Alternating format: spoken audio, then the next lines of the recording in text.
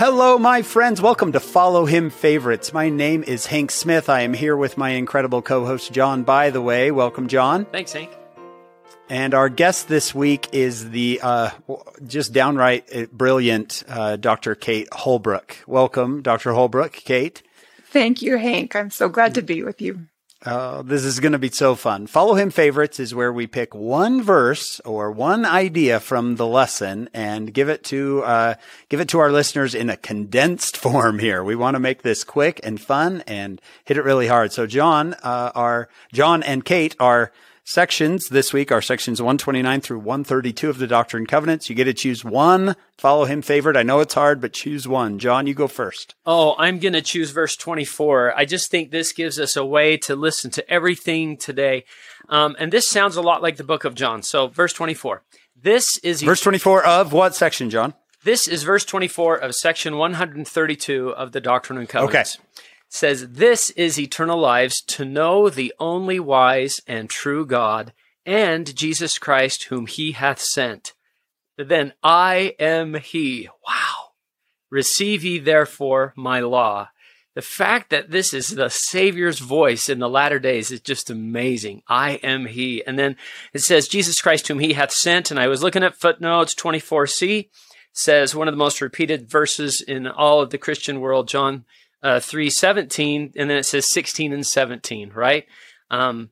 Which says, "God so loved the world that he gave his only begotten Son." And it says, Jesus Christ, whom he, God, hath sent, that he gave his only begotten Son. He loved us. And this whole section, I hope you'll read it feeling that love that the Savior has for all of us. That's just where I want to start. Oh. Excellent. In fact, John, that leads right into my Follow Him favorite, which is section 132, verse 3, where the Lord, introducing this idea of plural marriage, says, "Prepare your heart to receive." Dr. Holbrook did such a good job on our full podcast. We hope you'll join us talking about plural marriage. And I would invite you, our listener, to come listen to the full podcast. And while you're, getting ready to do that, when you find a good time to listen, prepare your heart to receive. And what John just said is probably the most essential part of receiving. Preparing your heart to receive is the idea of try to grasp God's love for you. And God's love for all of our brothers and sisters on this planet, and the Savior requiring difficult things. But all of this is based on a foundation of love and a fullness of joy to come in the next life. Dr. Holbrook, we'll give the rest of the time to you for your Follow Him favorite. Thank you. I chose for my Follow Him favorite, section 132, verse 66, which is the last verse of the section. It says, "And now, as pertaining to this law, verily, verily, I say unto you, I will reveal more unto you hereafter. Therefore, let this suffice for the present. Behold, I am Alpha and Omega. Amen." And one of the things I like here is this, "I will reveal more unto you hereafter." And Jesus Christ certainly did. More unto Joseph Smith, more unto his predecessor Brigham Young, more unto John Taylor, more unto Wolf Woodruff, more all the way down to President Nelson. We're always getting, our prophets are always receiving more information for us and giving it to us. And then we, of course, turn to God, and we too can have more information for our own stewardship and our own testimonies.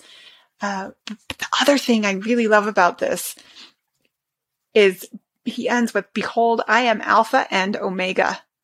Because I think whenever we're dealing with a revelation from God, but especially one that's complicated about monogamous marriage and plural marriage, we have to have a bedrock understanding that we are dealing with God, in Jesus Christ, with Alpha and Omega, the beginning and the end, the being who knows more than we ever can, and the being who can trust, who, as I used to teach on my mission, is all knowing and all loving and all wise, all powerful. That's the being who gave us this revelation. That's the being from whom we have the restored Church of Jesus Christ of Latter-day Saints. That is beautiful. It reminds me of section 58, where the Lord says, you cannot behold with your natural eyes for the present time the design of your God concerning those things which shall come hereafter, and the glory which will follow after much tribulation. That he is a God of glory and wants to give us that same glory. Well, we hope that you will join us on the full podcast of Follow Him. You're not going to want to miss it this week. But if you do, if you're too busy, you've got things you got to do, we get it. Join us next week for another Follow Him Favorites.